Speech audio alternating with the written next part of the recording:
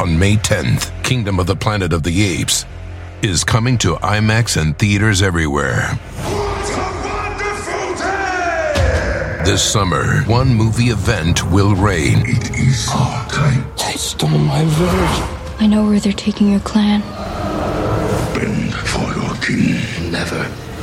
Kingdom of the Planet of the Apes. Only in theaters May 10th. Tickets on sale now. Rated PG-13. Some material may be inappropriate for children under 13. Love the flexibility of working in all sorts of places? Well, working on the go seamlessly requires a strong network like T-Mobile. We have America's largest 5G network, so whether you're on a video call at the park or uploading large files at a coffee shop, we have the 5G speed you need. Whatever takes you on the go, T-Mobile's got you covered. Find out more at T-Mobile.com/network today. Coverage not available in some areas. See 5G device coverage and access details at T-Mobile.com.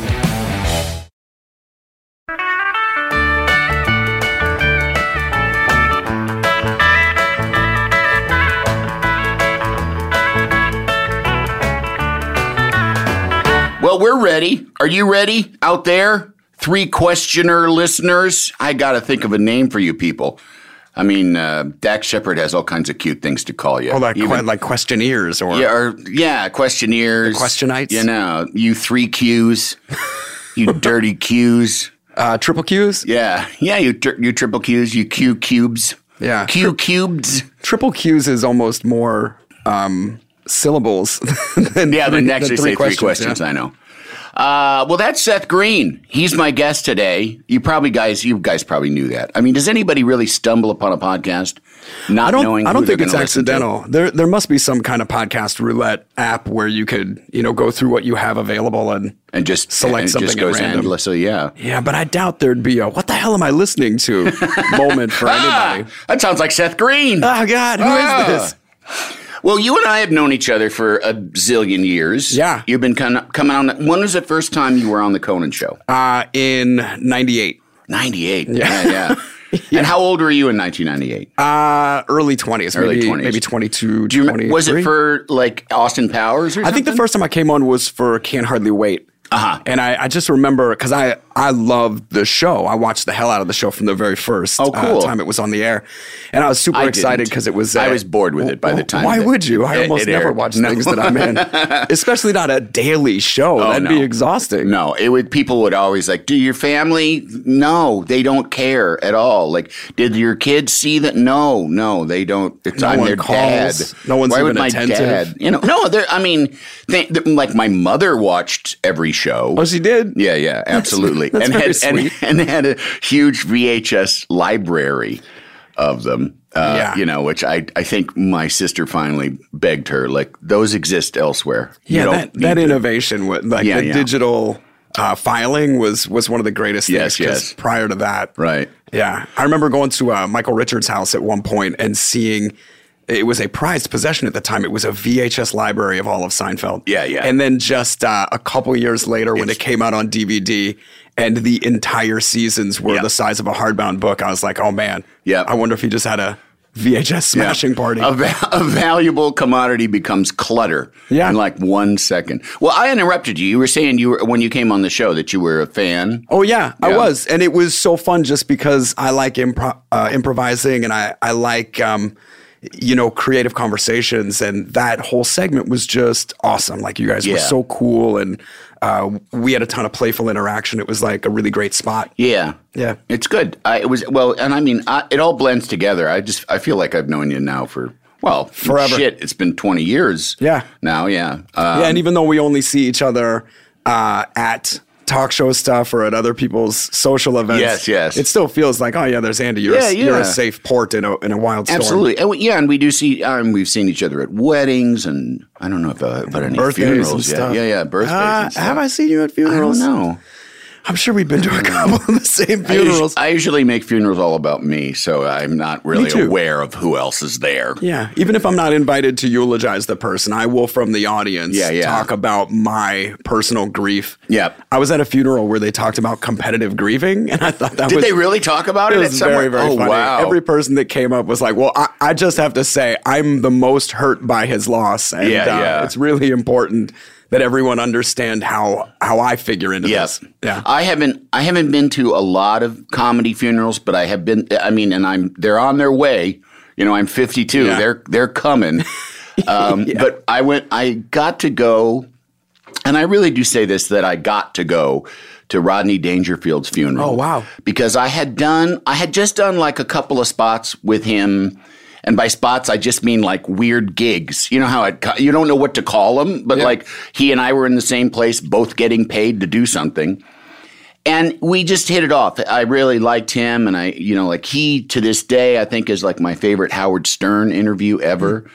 The one where he talked about being close to death and not believing in anything and how fucking chilling that was. Jesus, I haven't heard that. It's worth looking up. It's worth looking up. But his funeral was fucking hilarious. I'll bet. And there were lots, and I mean, like the funniest I have ever seen Jay Leno be. Oh. Because it was mean Jay Leno. It was mean, fuck all of you, Jay Leno. Wow. Yeah, it was, but I mean like in a, like that was what everyone, it was a kind of a roast, not so much of Rodney as it was everyone else in the room. And it was hilarious. It was so funny. I'll bet. Yeah. But anyway, forget about funerals. Let's talk about the beginning of your life, because you're not from here. You seem to me you spent so much time in California of your life, but you're from Philadelphia, is that right? Yeah, I grew up in Philadelphia and started working really young and took the train to New York 4 to 5 times a week for auditions, and then lived in New York for lengthy periods when I was working on stuff that shot there. I came out to California, I think when I was 8 or 9 years old, to screen test for something, and then kept coming back for auditions that got down to the wire or stuff that I booked. And then I lived in all different places when I was working, but I moved out to LA for good right before I turned 17. Okay. Yeah. And what did your folks do? Both my parents were teachers. Yeah. And how does a kid go, I want to get on the train and go to New York and act? Do you remember a moment where you're like, that's what I want to do? I do. I grew up loving performing, and I realized very young that I was an adept mimic, and I would work to vocally sound like cartoon characters or other performers. I practiced accents, and before I even understood that was a thing, it was just something that I was inspired to do. Yeah. And so I knew I loved making an audience feel something, whether it was, comedic or dramatic. I just really enjoyed telling stories. Yeah. And you just mean like at parties your parents would throw and stuff, not necessarily even like a school play or a church function. Just like you knew like you'd like to put on shows for people. I did. I'd put on costumes. I'd play characters. My sister and I would, do bits and stuff. And then I was 6 years old, and I had 2 experiences where my mom was working at a summer camp, 2 different camps, and I got to participate in. One was a talent show that the counselors in training put on, and they let me play a small part and do like the act breaks between the performances. Like MC? Kind of. They had a 6-year-old MC? That's fantastic. A little bit. What a great idea. It was very silly. The whole sketch concept was a Star Trek type parody where there's a space team that's traveling through the galaxy and stopping at each of these planets, and on each of the planets is an act. And so I was the captain of the ship, and we had like a shootout at the beginning, and then we were moving from place to place, and I would ask the Chekhov character, like, where are we headed now? And they would give us an intro, and then we'd set up the next act. Yeah. And I just loved it. It was one of the first times I went up on a line. I didn't even know that was a thing. They prompted me from the wings, and I picked it up and felt really cool about that. But then there was another summer camp, and the teenagers were putting on a play. This is the next summer? A different summer, yeah. Okay. Yeah. And I begged them relentlessly. In fact, this one actually might have happened first. I just wanted to be a part of the show. Yeah. I knew they were putting on a show, and I wanted to be a part of it.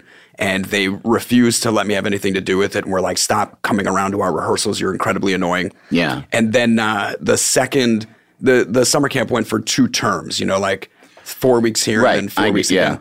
So they refused to let me be a part of the first play, but then I wore down their resolve, and in the second play, they gave me 1 line at the very end before the last review, and that was it. And I did it. I was there for the rehearsal.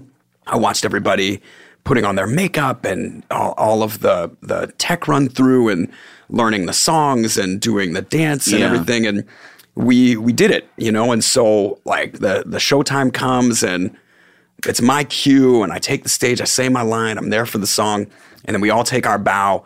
And I was certain in that moment taking my bow, I was like, oh, well, this is what I do. Yeah. This is everything in me was vibrating in perfect harmony in that moment. And it's a sensation that I hold fast to because it's nothing in my life feels that same way. Wow. Yeah. And what do your parents think when you say, like, I mean, do they know what they're in for? Do they, I mean, they don't, I'm imagining they don't have any experience with professional show business. Yeah, it just wasn't a thing, like in my neighborhood, in my school, either of my parents' schools. It is rarely anywhere is it a regular thing. Yeah, it didn't seem probable to anybody. But, you know, I think back on this and I'm really grateful my parents were so encouraging because they let me run with this flight of fancy and they put me in several positions where it was possible for me to succeed. And at every point they let it be my choice, even though it required an incredible commitment on both of their parts. Yeah. And how did you start working professionally? Just local agents doing commercials and stuff? Because you were, I mean, when I first became aware of you as an actor in, I don't even know what it would have been. It probably would have been a TV show or a movie or something. And I was like, oh, it's that kid I've seen in commercials for a million years. Yeah. Because you had such a, well, I mean, first of all, you were like the cutest child in the world. You're a handsome man. Hey, thanks, man. As a child. No, I mean, you were like, you know, you were a really cute little kid. Hey, thanks. I always thought I was pretty goofy looking and my teeth came in super crooked, but I was short and I had red hair and a funny name, but I read at a very high level. Yeah. And my vocabulary was such that it made me able to participate on a higher professional level, even at a really young age. Right. And probably play younger. Like always. That was probably a very attractive thing to casting agents because it always is with child performers. If you got a 15-year-old that can play 11, you're gold. Well, I could because you can work them harder. It's the truth. Yeah. And they did. They did. They worked the hell out of me. Yeah. But I wanted it too. Yeah. Like I really wanted it. And I was so convinced that was my path that I was hungry for every opportunity. And I just learned anything that I could. And anytime anybody gave me valuable information, I tried to integrate it into what I was doing next. Yeah. And were there plays? Did you go to New York and do plays? I auditioned for all of it, everything from Les Mis to Into the Woods. I didn't get a lot of that. I didn't really get any of that. The first full-length play I did, I was in my 20s. Oh, okay. I got to do American Buffalo, which is a Mamet play, a 3-person Mamet play. And we did it in a small round theater in the Old Globe in San Diego. So I lived there for a summer. Oh, wow. Got the best education of my life. Yeah. And that was the same summer that I booked the first Austin Powers movie. Oh, awesome. Yeah. Wow. Now, do you have, when you're in, say like when you're in New York and you're staying there for stretches of time as a kid, is it your mom that's with? Is it your dad? Your mom comes up? Yeah, my mom was primarily my guardian for all of it. Occasionally my dad would do it, but my mom had quit teaching like the year before I started working professionally, so she was more available. Yeah. Do they, as now that you're an adult, do they ever say, it was rough on them sometimes to do this, to be carting you around all this For sure. stuff? Yeah. They've both offered me that admission. No one's out now said that I caused their breakup, but I definitely, I didn't help them. I wasn't going for that. Well, I didn't help them spend any more time together. You know, I certainly didn't create opportunities for them to work through whatever issues they were having. Was that anything that you felt responsible for? When I really look back at my parents and how different my mom and dad are, it is shocking to me that they ever got together and not a surprise that they didn't stay together. Yeah. Their needs, their tactics for problem solving are so different. My sister and I joke that they likely only came together to make us, and then that was it. It was sort of to our benefit that they ever met up, and not a surprise that they didn't function. Yeah, I think like kind of, I mean, as an older person, the notion of opposites attract is certainly true, but opposites persevering, I think, is a little trickier. You know, it's a little harder. You gotta have stuff in common. You gotta approach problems in the same way. Yeah. You have to be willing to communicate. You you have to have mutual interests, or else you'll just continually grow in opposite directions. Because all the fire dies out, and then you got to talk to each other. You know, you got to really be able to, and that's like, and I've, you know, I mean, now, like I say, like I'm older, and I have seen throughout my life so many people getting together and just having this feeling of like, you're going to reach a point where you guys are going to just have to be like, you know, it'll just be like one long Sunday afternoon. You're like, you know, and you got to just kind of figure out how to talk to each other, and you got to like each other. You got to wanna spend time with each other. Yeah. Chris Rock had my favorite joke about that. He was like, look, if you smoke crack, then your spouse has to smoke crack. Like, that's just how it's got to go. Right. You got to like the same stuff or it's not going to work. Same thing, you know, like figure skating. It's just like crack. Yeah. You know, you got to, you hear that from every Olympian. Oh, absolutely. So how old were you when your folks split? I think it was the year I turned 15. Okay. Was when they officially split. But they had been falling apart for years before. You kind of knew that was, Yeah. Did you have kind of like a little group of theater, you know, like auditioning kid friends, like when you were living in New York or away from home? Well, because it's not that the pool was small. It's just you would always see the same people. That's what I mean. Yeah. And so I'm making that assumption. I had kind of a peer group that even though I wasn't close to, there were a couple kids that I would stay friends with. What's amazing, honestly, is now, you know, over 30 years later, anybody who's still here. I've got a handful of people that were around at the very beginning of my career. Yeah. And we're all still working, which is an incredible accomplishment. Yeah. We remind each other of our own I'm survival in the same stories. boat. Yeah, no, I mean, I just, you know, the Emmys were just last night, and, you know, and I was at home, but, you know, I'm sitting, here's all these people that I've known for 30 plus years, you know, at the Emmys. And it's pretty, I mean, that in and of itself to be still, like you said, all of us still working and still maintaining like a real friendship. You know what I mean? There's other people you fall out with and, you know, that along the way, but certainly those, and for me, it really truly is those people that I came up doing improv are the ones that have stuck through. I mean, I had other friends like, say, from college and film school and high school that not so much, you know, have we really kept up, but it's hard to keep up with anybody. And it's especially hard to stick around. Yeah.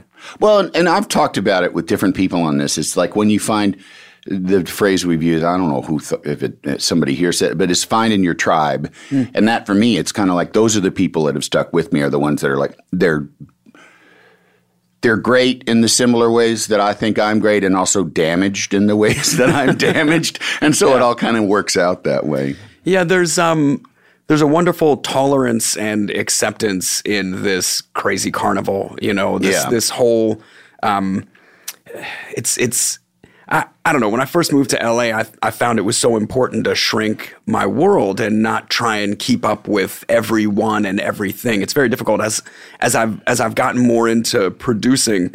I've found it even harder just to memorize all the details. Yeah. Because it used to be I just had to know all of the other actors, and then it was getting to know all of the directors or the producers or the casting directors. And the more I get into producing, it's like knowing all of the people at the network and all of the people at the agencies. I'm the worst and then in at that. each of the industries, which are all the same thing, it has gotten harder and harder, especially as I've gotten older, just to keep all the facts and details. I'm terrible at that. And I have been terrible at it forever. And like I was, you know, in between my two stints with Conan, you know, I was on 3 different network television shows, and I was always terrible. I mean, there were people that I knew because I liked them, and so I know you, and like we are friendly, and we have drinks, and when I see you at these things, I'm so happy I have someone to talk to. Yeah. And then there are these other people who any adult with any sense of like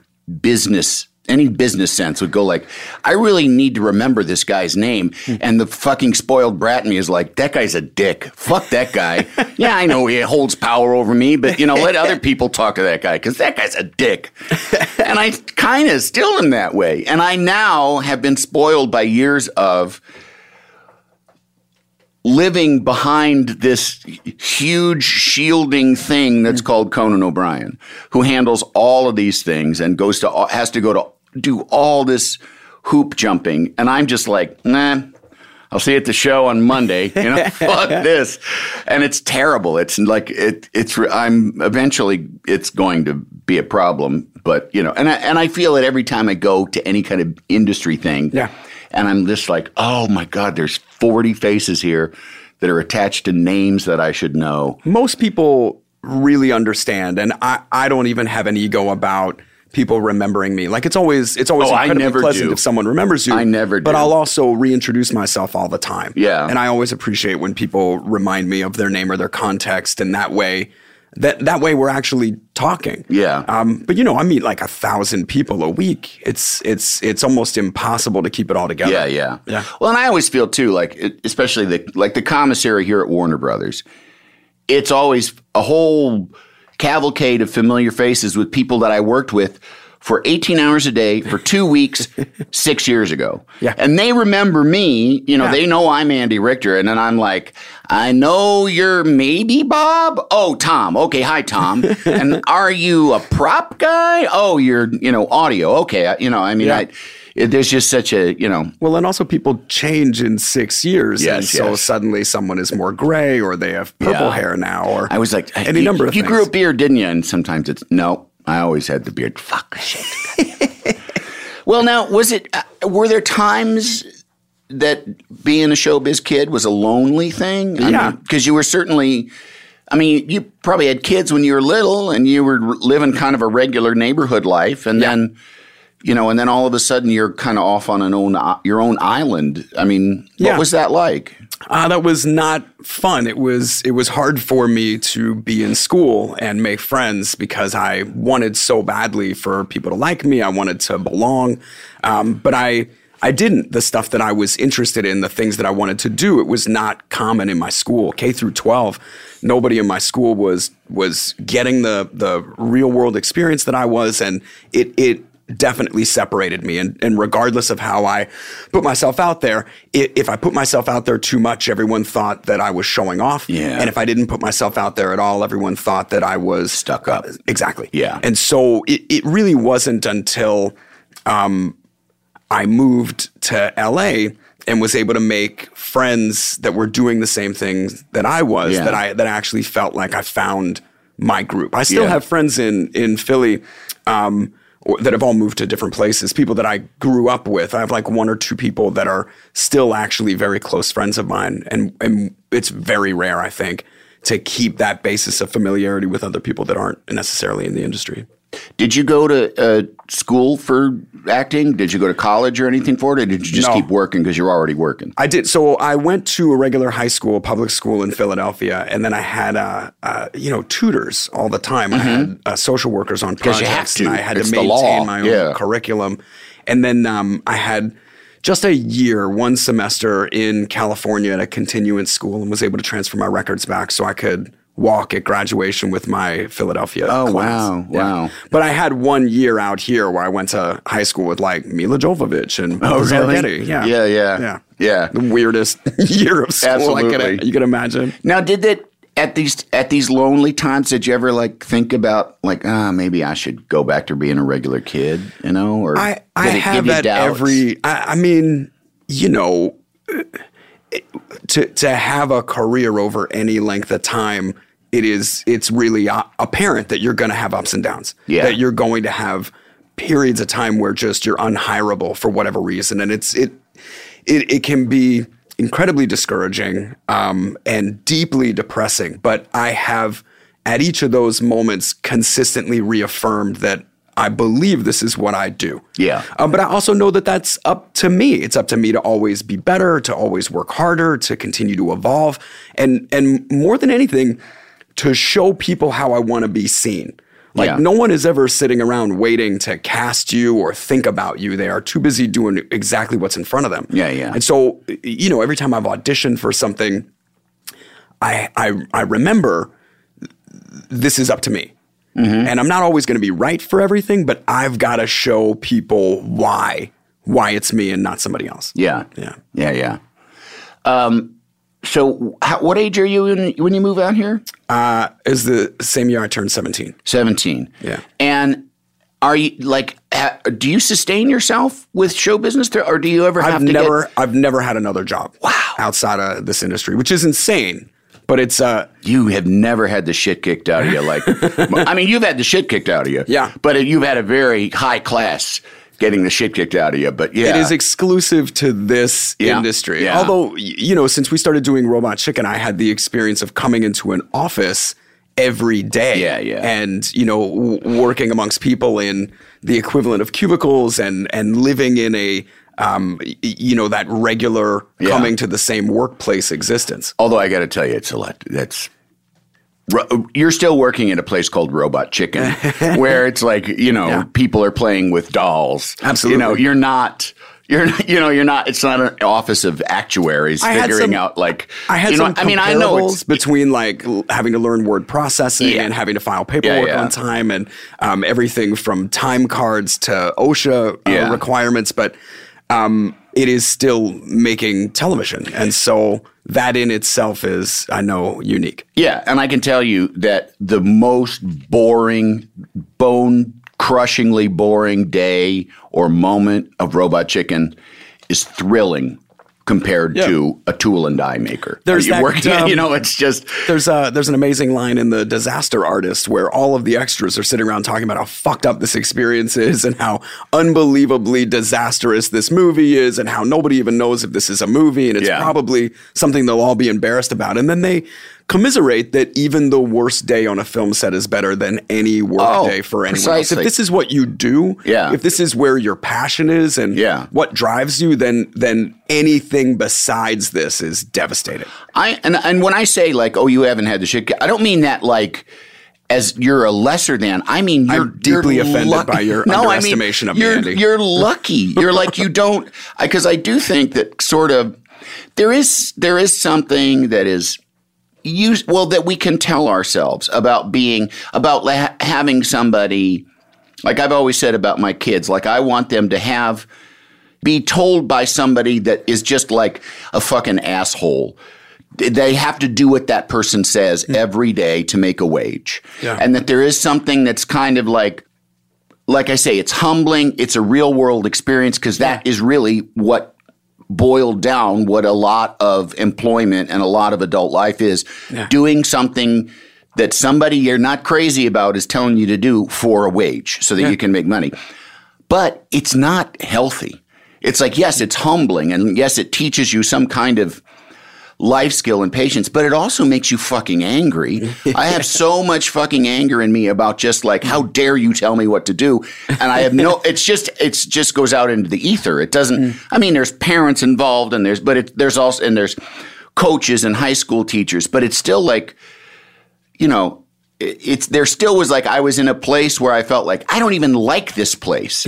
And I have to fucking now sweep up and I have to, and you're going to, like bitch about my sweeping ability. Yeah. I should be on the stage, sir. Where you're tasked with caring about someone else's passionate thing that they're not even that passionate about. And waiting tables.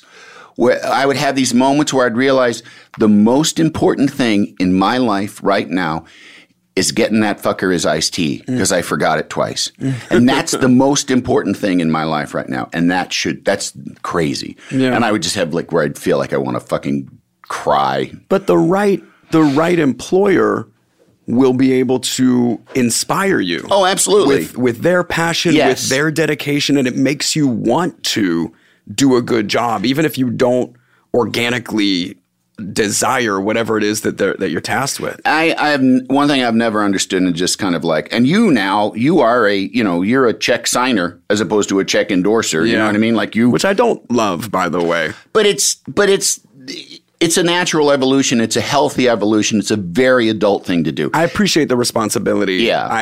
I have always seen myself as the artist that is amongst the artists. And as obnoxious as it sounds to declare yourself an artist, I know that that's my best instincts. That's where all of my skill set lies. That's where all of my entire life's dedication is put. And so when I'm doing things that are not that, that just feels wrong. It makes things feel out of tune. But there's other people that are really specializing in it. But you're a creator. You were in a creative business, and as a creator, sometimes that turns into a business. You gotta pick a name. Well, and I appreciate that responsibility file it legally, too. Yeah, the same as I'm tasking any employer with. I want to be an employer that inspires all of our workforce to do their best job, to discover their own way of doing it inside our mandate. Yeah.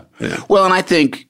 And that's what I was starting to say was that it's always amazed me from working, like I say, in a grocery store, waiting tables, working for a moving company, and then starting as a production assistant. Because before I ever acted, I worked in production in Chicago on commercials and industrial films. And so starting at the bottom, starting at the flat rate, $100 a day for 16-hour days, doing having to do anything. It was like being a child, which I always say the worst thing about being a child is that everybody can tell you what to do. Right. And as a production assistant, everybody can. You don't have to just be, sorry, I only do what the wardrobe designer says. No, if a fucking electrician says to you, coil that, you got to coil that, And you better twist it while you coil. Yeah, and you got to do it right, yeah.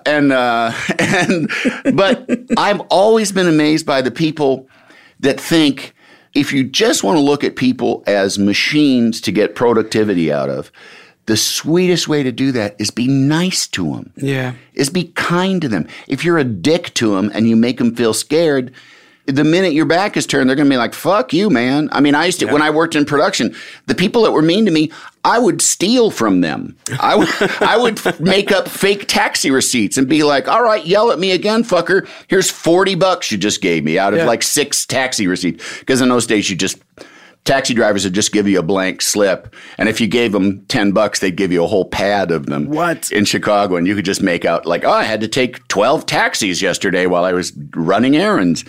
But I'm always amazed by people that don't get that. They don't get that kindness is the thing. And also, and it sounds like you're doing that too. And if you're working on something creative, that's nobody creates well when they're scared and mad. They create it when they're happy. It's hard, though, for anyone to step outside of themselves and observe their own interactions with other people.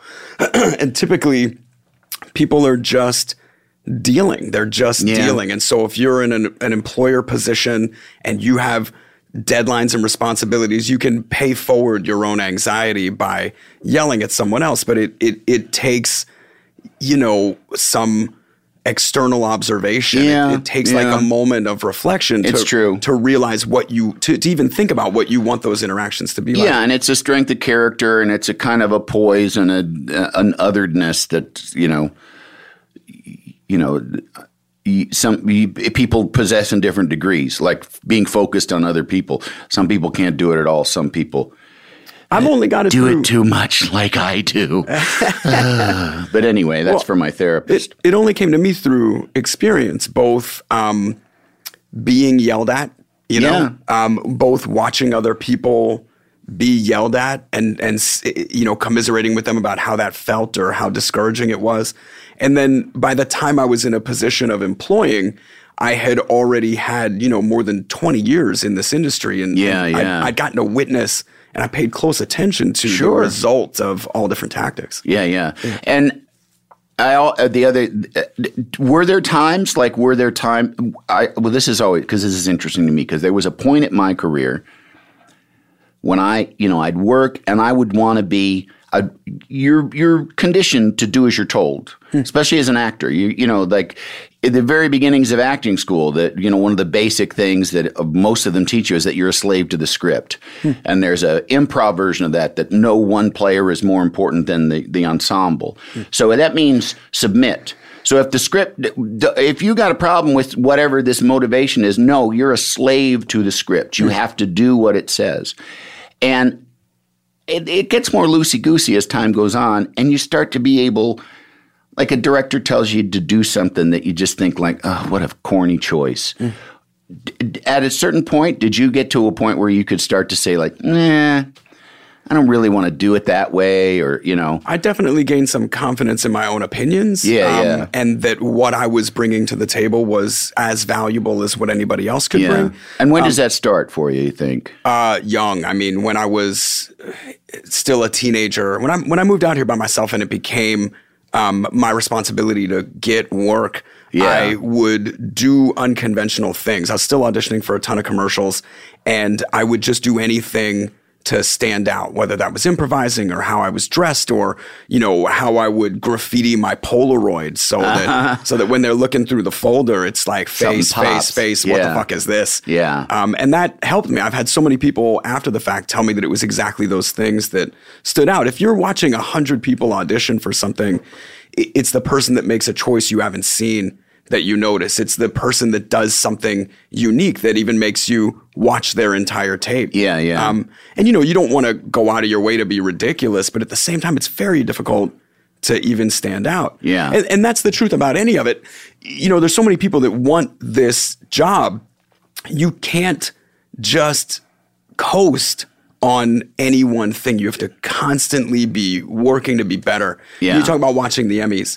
Everybody that was nominated got lucky enough to get whatever part it was that they're nominated for, or write or create or direct, whatever it is that they're nominated for. But it's on those individuals to knock it out of the fucking park, to really just strangle, crush that thing with everything they've got every time they get up to bat. Yeah. Where for you, like, is the moment, like I found when I came out here and started working, probably the most, aside from, like, I always like making people on set laugh, and I like being, and I mean whether the camera's rolling or not. Yeah. I like being in a place, in a workplace, and having fun and being fun. Me too. But for me, I loved getting the job. Like, that was always, like, to get the job was, like, that was kind of where I felt like this is where I feel the juice. Like, when I started doing improv, and there were people that would get up in front of the crowd, and you could just tell that they were soaking something up, like, that was like nourishment to them. And for me, it was always kind of like, well, that's nice, but really it's more about the play for me, you know. But none of it felt like the juice. It all felt fun, but, like, I just remember getting. Is there a point, like, for you that was like the real, like, this is the marrow of the bone of this business for you? Well, for me,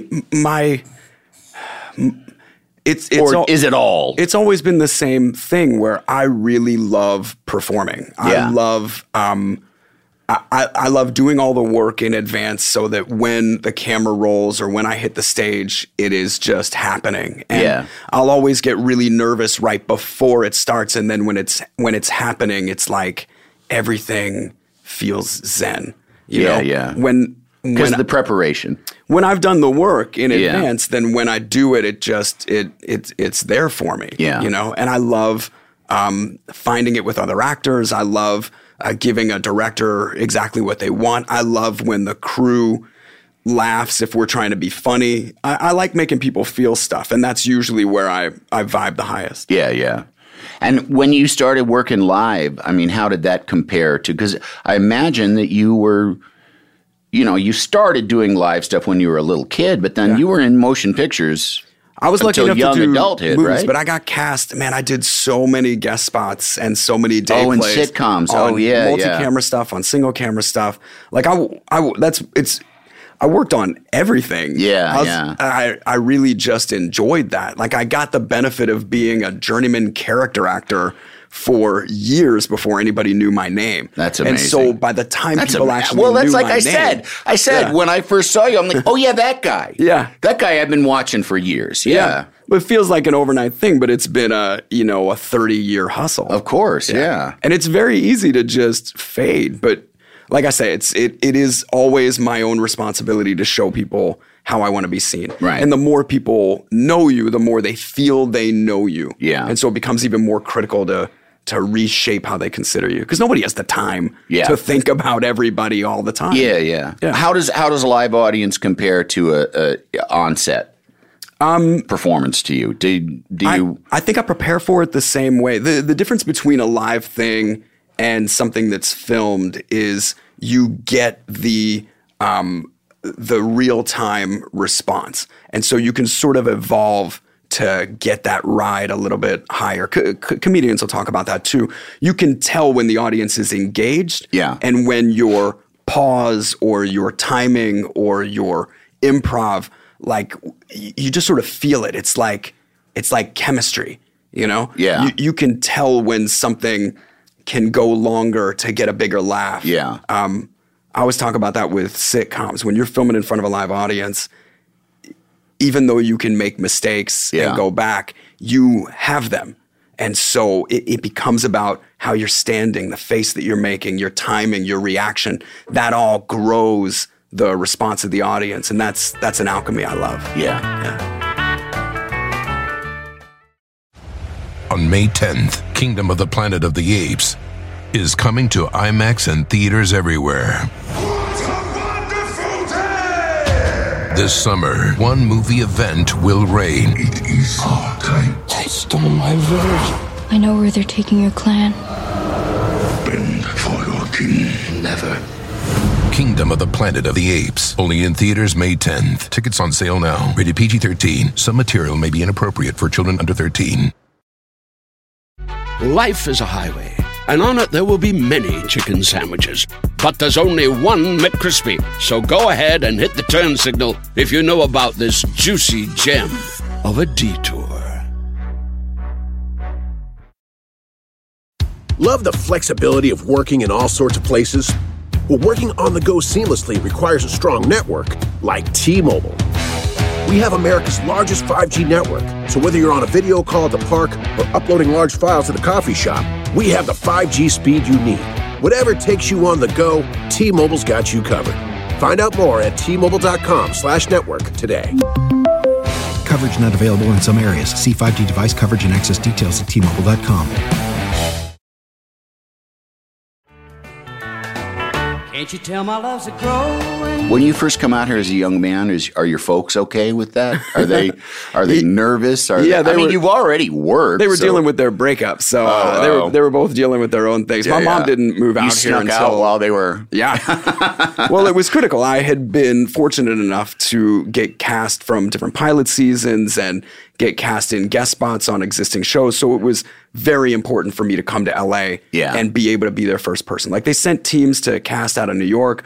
They'd occasionally send tapes to Los Angeles, but just being able to walk into the room with the people and have your interaction with them not confined to exactly what's on tape, that was an incredible leg up. And also, too, one thing that people don't realize is that the casting business and show business is every bit as last minute and fucked up as any other business. And they will go, we need someone for this part and we need them tomorrow. Yeah. Like, that's always struck me throughout. Like, wait, what? You've had this script for how long? And now, you're telling me I have to go to Vancouver on Tuesday? Yeah. Like, why didn't you ask me 2 weeks ago? Well, and as an actor, you can get outraged and say, this is so unfair. I'm not being given the real prep and no one's helping me. But if you're on the other side of that, producing or directing, then it comes down to who the fuck can do this right now? Who is already well prepared and exactly what I need to just jump in, get these lines and kill it on stage. Right. Like, that's the truth. And so I always say that to other actors, just get sharp as you can, be prepared all the time, because 99% of it is rejection. Yeah. But that 1% is going to come from you shining when you didn't know you had to. Yeah. And somebody's saying, oh shit, I could use you tomorrow on this thing, but you're not going to get the 3 months to work out for it. Yeah. You're not going to get your fight choreography that you can practice for several months until you've already gotten the job. So the more prepared you can be, the more ready you can be whenever your shot comes, the better your odds are of being cast. And you got to be here, because there are little jobs that happen that you're not going to even hear about when you're not. It definitely helps. Or like just coincidentally being in Atlanta when they need like somebody to show up last minute for a local hire. Right. It's impossible to predict. It really is. The best thing that any actor or anybody can do is just always be prepared. Yeah. Now, what happened first? Series regular or like big film role for you? I got the first feature film I got, I was 8 years old. And it was The Hotel New Hampshire. Oh, yeah, that's right. Which was all of telling you. Oh, yeah, that's right. You were in that. I was. Yeah. Oh, thanks for bringing that up. Sure, I never would have remembered. Yeah. But I got the benefit of working with all of these incredibly expered people at all different ages and all different categories. And it was an unbelievable education. Yeah. And but when you're out here, like when you go from, like as you said, the young character actor that everybody knows, but they don't really know his name. Yeah. What turns that corner for you? That wasn't until it was the same year that I went and did Conan. I had this convergence of things in the same year where Austin Powers came out on DVD. Yeah. I got made a series regular on Buffy the Vampire Slayer. Oh, and right. A movie called Can't Hardly Wait came out. And so that same year, the year of Seth Green is what it's known as in the Showbiz Bible. Yeah. It's been stamped and sealed. No, that was you mean YOSG? Yeah, exactly. Yeah. But that was it. That was the year that people knew my name. Yeah. And different than there was that sort of anything that had come before was aggregated against that new revelation. People were like, oh yeah, this was that guy that did that commercial, that did this movie, that did this guest spot. Yeah. And it was like an overnight success that was, almost 20 years in the making. And is it all good? Do you go a little nuts? Do you handle it? Is it, a little bit of much change? Yeah. I was still as dedicated to the working, and I felt like I had gotten a level up in a way because I had access and I was seen as a desirable commodity. Mm-hmm. And so I got auditions that I wasn't getting before. I got to do award shows and talk shows, and each one of those things was an opportunity to showcase myself. Mm-hmm. And it definitely was different. The hardest adjustment for me was getting recognized at that volume because I both felt an obligation to anyone that took the time to remember me or wanted to interact with me, and as a result was kind of negligent to my real life or my actual friends or anyone I was dating.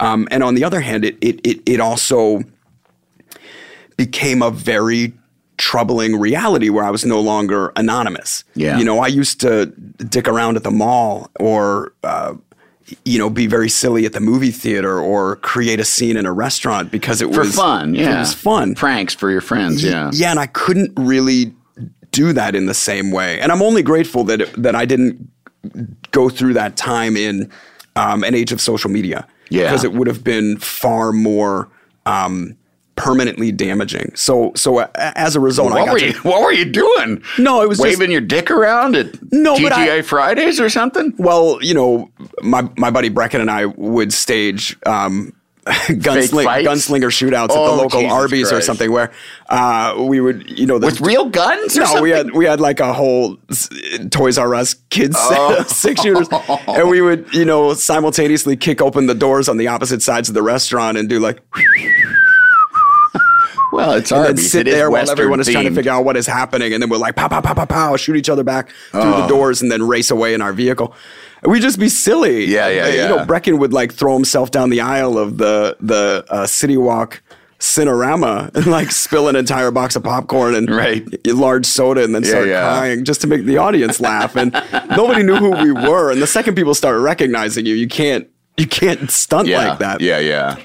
But it also was a little disconcerting to walk into an airport or walk into a restaurant or walk into a public place and literally have every person, regardless of their age, see me and become alert to me. It's a weird feeling. Yeah. It's a weird one. Shortly after I got the Conan show, I was back. I've told this before. I was back in Chicago at Christmas time. My mom needed to go to Best Buy. While she was buying what she needed, I just wandered around looking at DVDs or whatever. And when we got out to the car, she said, a bunch of the people that worked there were following you around. The whole store was looking at you. And she was saying as it like, isn't that great? And I was like, Mom, think about the phrase, the whole store was looking at you. It's like, you are there is like, I know why. You're like, your smart brain knows, like, yeah, I'm on TV. That's why they're all looking at me. But like your lizard brain is like, why are you all looking at me? Yeah. You know, like, is this a threat? Are you going to attack? Well, I had this realization because I was becoming so disconcerted by it. And this will sound funny, but I looked to Will Smith, who is an incredible celebrity prototype. Yeah. Because he is a big star. Yes. And has no misunderstanding of why people are looking at him. And he maintains a brightness, a joyfulness. He really does it well. And I kept saying, I've got to Will Smith this a little bit better. Yeah. I can't be pensively curled up in a ball, angry at people for having watched me or connected with something that I've done. Yes. I don't need to specifically dedicate my life to servicing fans, but I owe it to myself to not be surprised when I go in public if someone recognizes me. Yeah. And I can't have contempt for somebody that wants to have a moment. Yes. Because it's coming from a positive place. Yes. And I started trying to think about it as a basic compliment, like somebody saying, oh, I like your jacket. And just being like, oh, thanks. Yeah. I made a good creative choice with how to dress myself this morning. Yeah. Yeah. If someone was like, hey, I saw that movie. Or even worse in today's day and age where people will just sort of randomly be filming you when you're doing public stuff instead of knocking their phone out of their hand and saying, why don't you learn to be a fucking human? Yeah. I've started saying, hey, what's up, man? Do you want to take a picture instead of stalking me like a creeper? Yeah, no, they do that. Yeah. Yeah. Yeah, no, although it is weird, it's like there are people, like having known Will Ferrell for a long time, going out and having been out in public with Will Ferrell, it is like people love Will Ferrell with such a fervor. Yeah. It's been a few years, but like it's too much. Yeah. It's like trying to stop a wave of coming in off the ocean. Yeah. And you do have to, like, we were working on a movie, sitting at a meal with a table full of 12, 15 people, and him having to tell the whole restaurant, I can't take a picture until we're done with our meal. I can't and people getting fucking pissed. Yeah.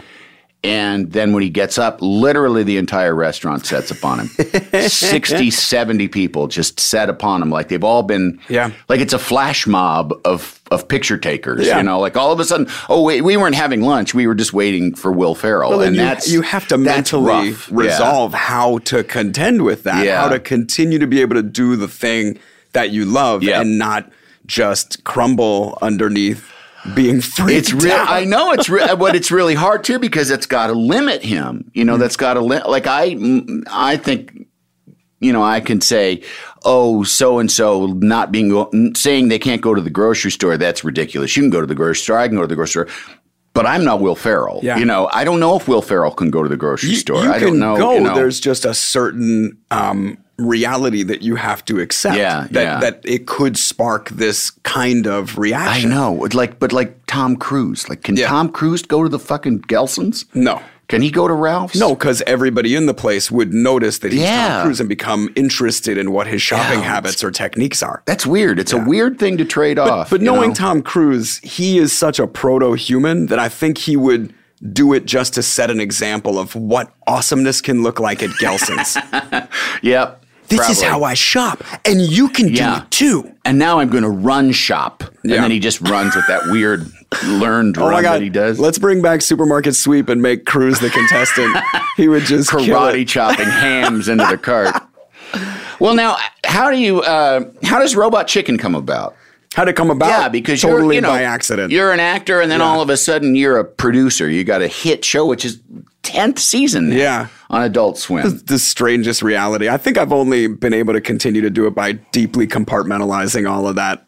Because we still focus on just making something that we enjoy making. Yes. Yeah. And a very homemade aesthetic. Yeah. Which it probably started out because it was homemade, I would imagine. Yeah, we get a lot of leeway with the look of the show or the style of the show or what kind of things we can cheat because it's not meant to look flawless. We save more detailed, pristine animation for other projects, but Robot Chicken can feel a little handmade, and I like that. Yeah. It started out because I just wanted to make something. I had been doing a ton of acting, but I had never produced anything.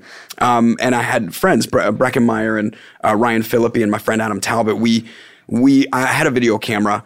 And we were just inspired to shoot our own sketches, to make our own stuff. And we started shooting shorts, and I would get editorial time at a local place and, figure out how to cut it together and do credits and stuff. What year is this? That, I don't even think I was 18 when we started shooting. And is this on 3/4 inch tape? It is on Super Beta or something like that? VHS-C. VHS-C. I keep thinking about transferring all this shit, but I'm a little scared to look at it, and it's super rudimentary. I've had a thought about putting it up on YouTube just to put it out there, but I honestly haven't watched any of it in quite a while. I don't, comedy doesn't age. You should let somebody you trust look at it and pull clips. That like say, don't embarrass me, but but pull clips, because I think that somebody that you trust will be able to have a better. Because I look at every old thing I ever did and I hate it. I just wonder if there's actual value to it. I feel like all of the things that we were talking about have been so dramatically improved upon. Yeah. That it's. I have to wonder if there's even as a curiosity, it'd be interesting. Well, I think for people that have been spent 10 years watching the show, to see its roots, I think would be actually sort of informative and interesting. Well, the roots of the show start a little bit later, unless you could argue that just making my own stuff was inspiration for making this. And this is live action stuff, where it's not animation. Okay. No, we were doing weird parodies of like Power Rangers and Pulp Fiction.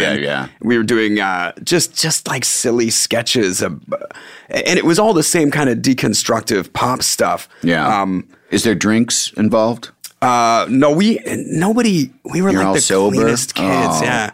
Yeah. Well, yeah, that's probably why it's still, why it still holds up. Why we had that work ethic. Yeah. No, if you were all fucked up, then you'd be like, oh no, we can't show this to anybody. Yeah. Well, and then I was going on Conan, as a matter of fact. I was scheduled to go on Conan for like the third time. And I had just been talking about myself so much. I was really stuck in an interview mode, and I wanted to make something. Yeah. And I had an action figure that was coming out from Austin Powers, and I had heard that Hasbro had produced this doll of Conan for some anniversary thing. And I was like, oh man, if I could just get those two toys together and shoot some silly stop motion thing about us saving the world or going to San Diego Comic-Con or something before that was even a thing that the general public knew about. And that was really the roots of it, was wanting to make this short, and then an insane series of events that through happenstance got us producing 45 minutes of content for a website before there was broadband interface. So through dial-up, Sony had launched a precursor to YouTube, and they were throwing a little bit of money at a bunch of different creators to try and generate what they were calling linear content. Yeah. It's amazing that all that shit was not that long ago. Yeah, that was about 99. Yeah, it's so weird that we made that deal with Sony to produce all these shorts, and that's the actual origins of Robot Chicken. And so I produced this one short that is 5.5 minutes about me and Conan going to a celebrity con and running into like the Dukes of Hazzard and Knight Rider and Smurfette and all of these ridiculous Did you show characters. that on the show? Because I did. Yeah, I remember. Like, my memory of the show is so, it's such a dusty Mrs. Haversham's dining room. But I remember that. We came up with a bit that well preceded Britney Spears having any kind of public breakdown, where we just hypothesized that she was crazy. And the joke was that Conan was only coming with me to this con because he wanted to meet Britney. Yeah. We met all these other assholes on the way to meet her. And then when we met her, she was fucking nuts. And it was very, very silly. Yeah. And then she gets hit by the Dukes of Hazzard car. It's very complicated. And shaves her head. Well, that was years. I know. Years before I did that. But imagine if you'd done that. Oh, I know. Oh my God, I felt gotta be rough. Genuinely terrible. I know. She's a simple, sweet girl with a lot of talent who never should have been put in the position of answering questions about global politics. You just are like, yeah, sure, Britney Spears is crazy, and then like years later, you just feel like, oh fuck, I feel bad. Yeah. Well, and also the idea of Conan obsessing over someone much younger than him, and then when he meets her and she's out of her mind. It was just very funny. Yeah.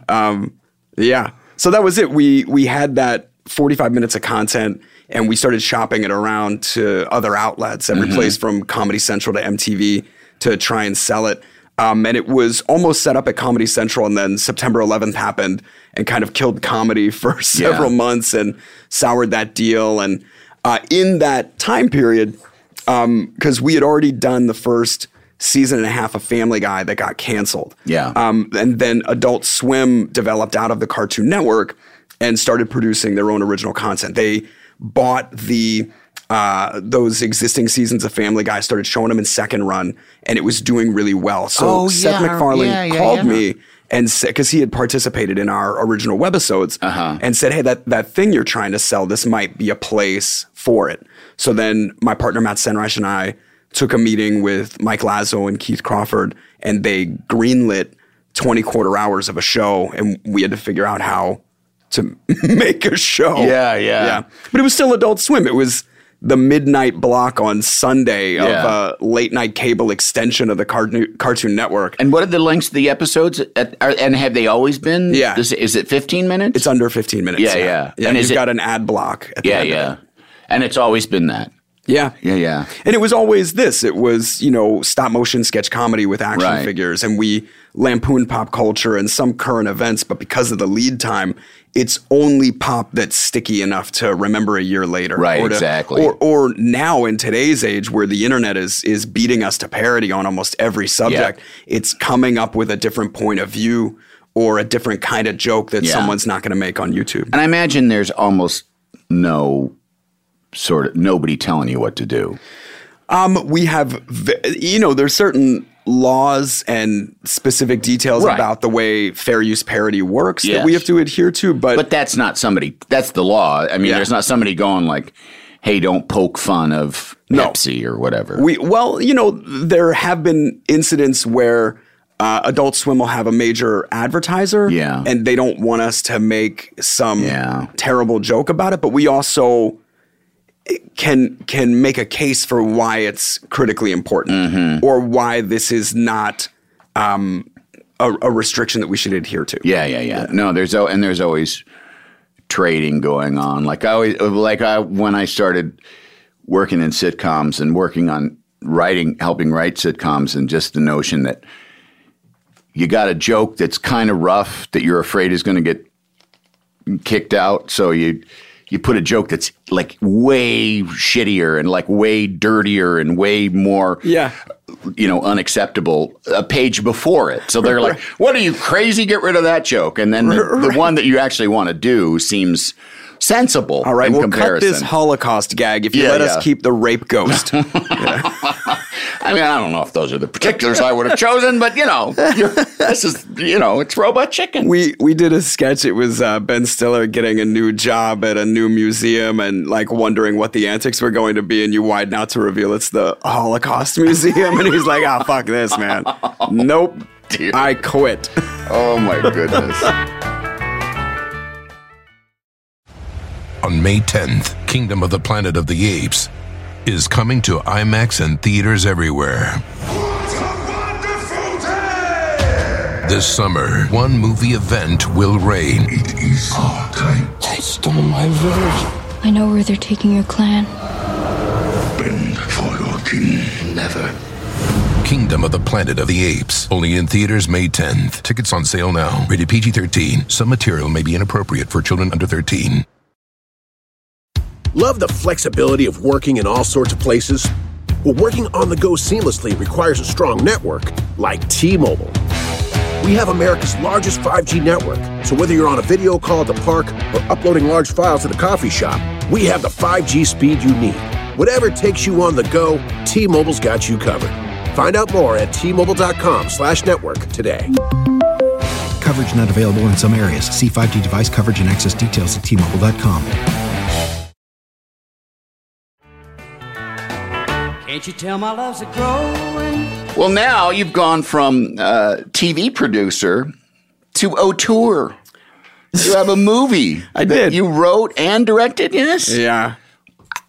Was that scary as hell? I mean, the writing, I guess, that's not scary, but the directing. It all felt really matter of fact to me until I actually put it out. Yeah. And then I had to put it out in what sense? Like release the movie. And then all of a sudden I'm having to answer questions with people. And I realized I'm like, oh God, this is insane. This was an insane endeavor. But for me, it was so matter of fact. I was inspired to tell a story. I knew that no one else was going to be able to interpret my idea for the money and the time that we had to do it. And it just made sense. I would be in a unique position to collect exactly the people, exactly the participants that I thought would help me be able to achieve it. Yeah. And I knew firsthand what I wanted it to look and feel like. And so that's really the directing of it. Right. Yeah. So, I mean, not to make you repeat yourself a million times, but quickly the inspiration of the movie happens. You, and actually a guy I know, a friend of mine too, a mutual friend, you guys go on a trip. Yeah. So I'd been coming to do Conan for so long that your segment producer, Dan Ferguson, and I became like best friends. He was Dan Ferguson, and then he became Daniel after a while because he had to be classy. Right. Yeah. But we started, doing pre-interviews for Conan, and we would talk for half an hour, 45 minutes. And then it started being like twice a year that we would have this conversation. Then eventually I would come to New York a day early and we would just go out to dinner and do a pre-interview that way. Well, he's and then we one started of the most going on, fun people. Yeah, he's the best. He's great. Well, and then we started going on vacations together. And then we started like going for a week in Europe together. And it just became this very funny thing where we had coinciding vacation time. And Dan's such a great producer, I would let him produce our trip. Why not? And pick places that we both wanted to go and set us up for activity or lack of activity. He's also one of the most enthusiastic people I've ever known in my entire life. Yeah, like he's always, wow, this is great. You know, he's got a lot of excellent qualities. Yeah. And so we went. Wow, that sounded almost left-handed. He's got a lot of excellent qualities. No, that was a full right hand. I know. Firm fist right through the center target. No, we went to Thailand for about 3 days. Wow. And it was part of a much longer trip. His idea, your idea? It was his idea because we were going to Africa and we were going to Palau. And then there were places in between that we could stop that made sense. Sure. And Thailand was one of them. Yeah. And so the trip that we had was so unique in the midst of this much larger trip. All of these places that we went to, the people that we met, the experience that we had, the things that we saw, it felt unbelievably cinematic to me, so much so that I started trying to construct a story while we were there. I was taking pictures of places and thinking about what the complications would be for shooting in them, how to make an audience feel what I was feeling, and how to tell a story about people and also that I thought would be relevant. How to write off your vacation. It became, the minute you took one note, it became a business trip and you're spending pre-tax dollars. You're a genius. I should have factored that into my returns, but I never did. It took me years to develop this movie into something shootable. So I don't know if retroactively I could get the tax break. Yeah. But that was really what it was. I spent a bit of time trying to write a story because I knew I had an incredible location. I knew I had an amazing circumstance to tell a really simple slice of life story. Yeah. And I've always been attracted. And does the story have without not getting any more revealing than you want to, does the story itself have roots in the reality, or is it kind of like you were on this trip and it inspired you to write a fiction? More the latter, but everything in the movie is based on either experiences that I've had or experiences that I've witnessed. I see. I wanted to tell a story about growing up, about what it is to get older, to have a friendship over a long time, to I've been having this experience where so many people I knew who got married young were getting divorced. Yeah. Where people were either having affairs or had their spouse or significant other cheat on them. And I wanted to talk about all that. I also found how much it was my responsibility to be the person that I expected other people to be towards me. How much it was my responsibility to be a good friend if I expected to have good friendships. And I wanted to tell a story about that. So very, very simply, it's about a guy who prepaid a second honeymoon for a marriage he didn't quite admit was failing. And on the eve of surprising his wife, he discovers she's been having a year-long affair. And instead of confronting her, he calls his old best friend and says, I need you right now, and we're going to take this trip together, and you're going to help me figure out what to do. And in it, you see the character's own accountability for why this marriage didn't work and where he's correct to blame, and also that he hasn't been a great friend, and he's kind of settled into a life that wasn't even necessarily of his choosing. He's kind of given up and become a little bit of an asshole. And it's about, waking up in that moment and deciding that you want something better. Yeah. And it never being too late to start over. Yeah. Yeah.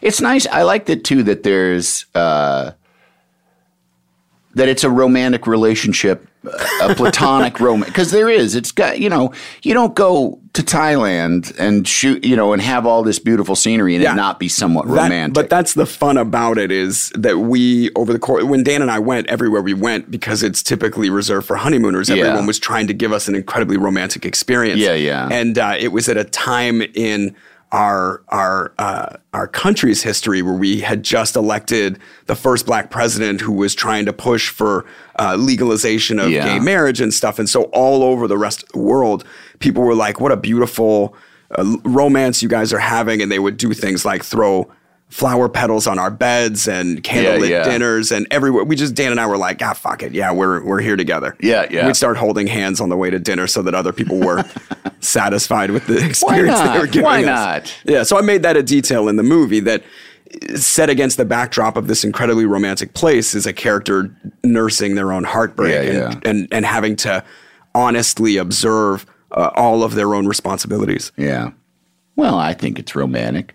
I mean, come on, you guys' story, say, you and Dan, you know, like you pushed together for show business and a talk show and, and a real friendship grows out of it. I think that's romantic. Thank you. I did too. I also like showing an example of a positive male friendship. Yeah.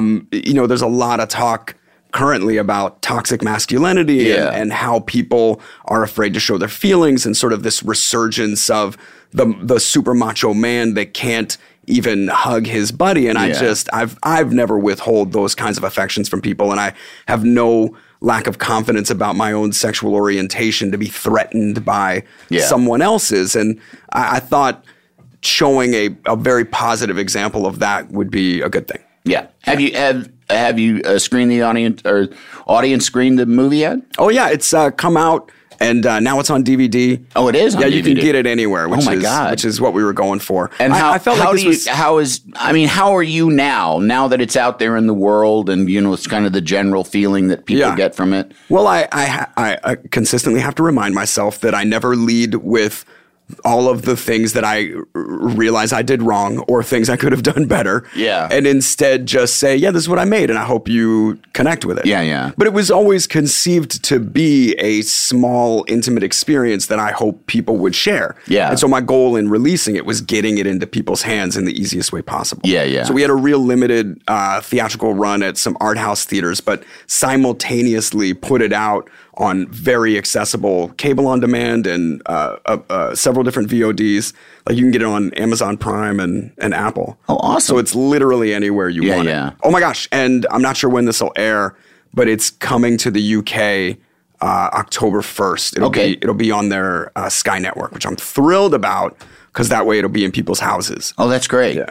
That's great. Now, does it inspire you? Like, are you thinking about a next movie or is it sort of, does this make you think like, okay, I did this movie, I did this kind of movie, and I got this kind of response.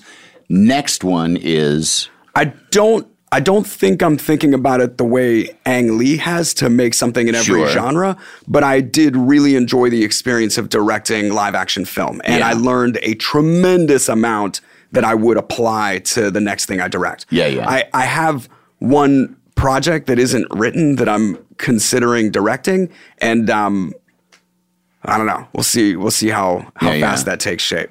So I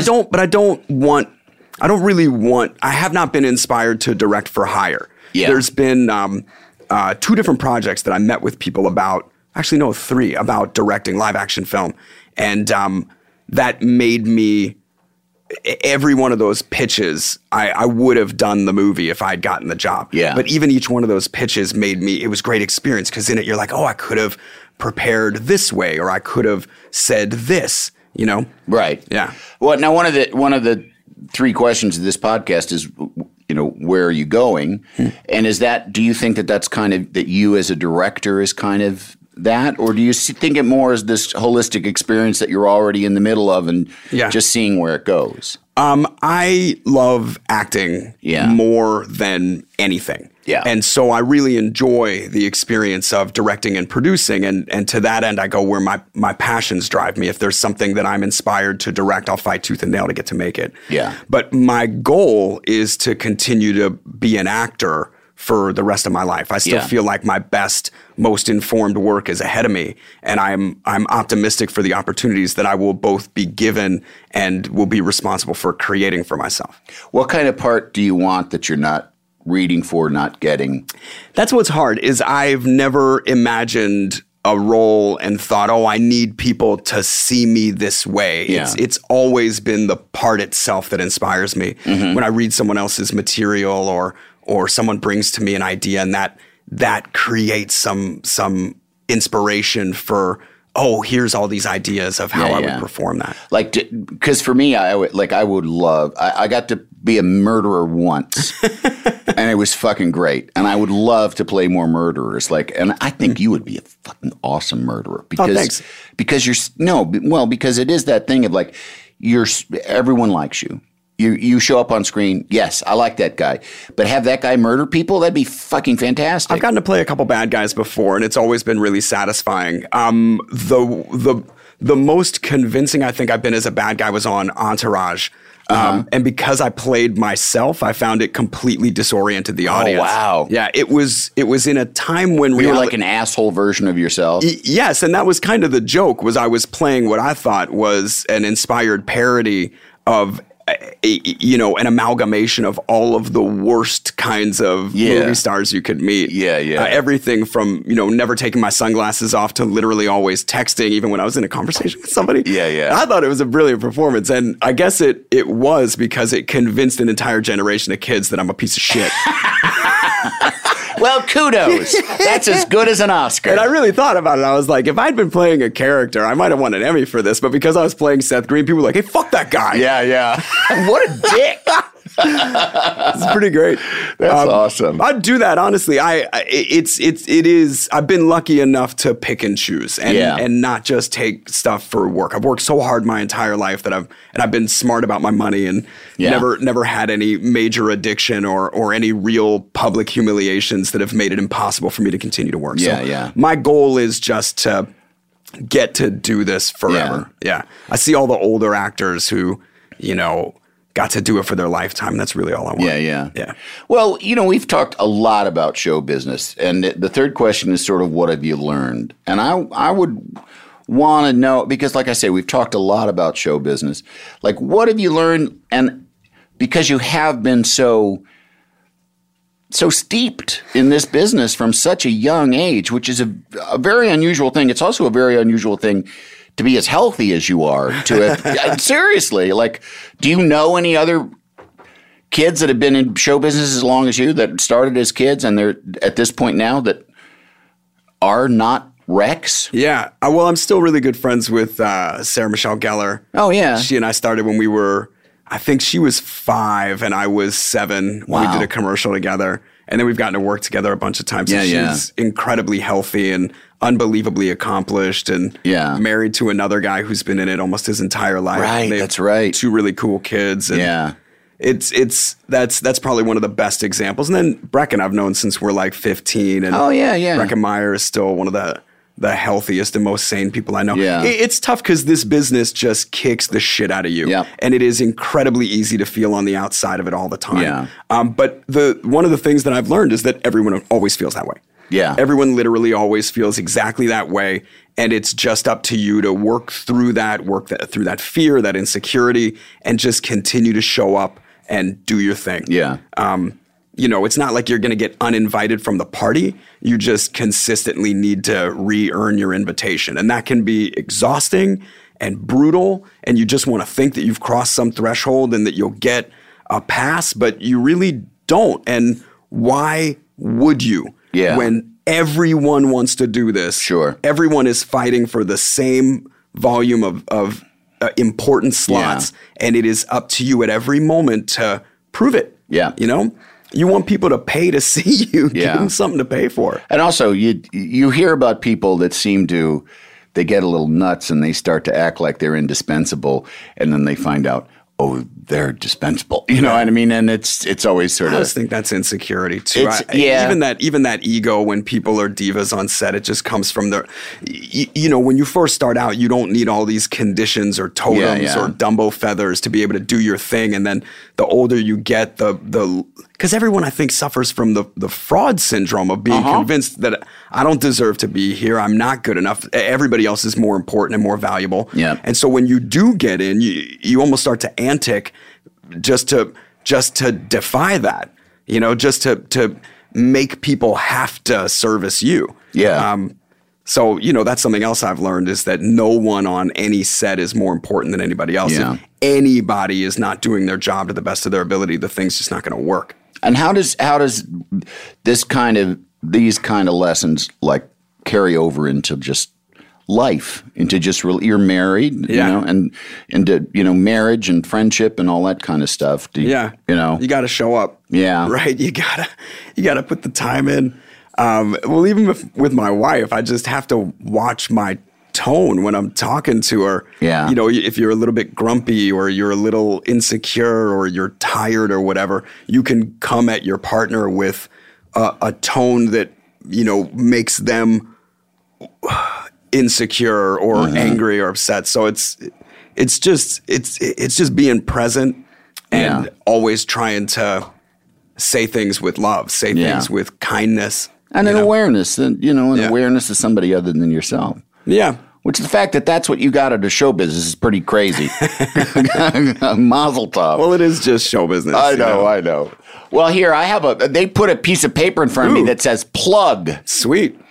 Robot Chicken is in its 10th season on Adult Swim, and it's been fucking hilarious for 10 years. That's thanks. Really, really amazing because we have a lot of help. It's not a singular I know, effort. but it's hard to make something funny for one season, so great. And your movie, Changeland, is now available on video on demand and on Sky in England. In the UK. And it's on October iTunes 10th. It's like all of the stuff, Vudu and Roku, right. Amazon Prime. Just Google it, Changeland. You can get this For Christ's sake, you lazy bastards. Well, Seth, thank you so much. Thanks, It's Andy. always a joy to see you. It's You too, always man. fun, and I always love talking to you. I know we usually get to run more comedic bits, and this was definitely like a detailed conversation about real stuff. I want to see the guts. I want you to just vent. Well, I didn't cry, but I feel like we've worked through some important topics. Yeah, and the minute the mic's off, I'm going to make you cry. Oh, sweet. I'm saving the reason, but you'll you see. heard it here first. It's just really a pinch. I'm just going to pinch him real hard. Ow. All right, thank you out there for listening. This again has been the 3 Questions with Andy Richter, and we will visit with you next time. Bye.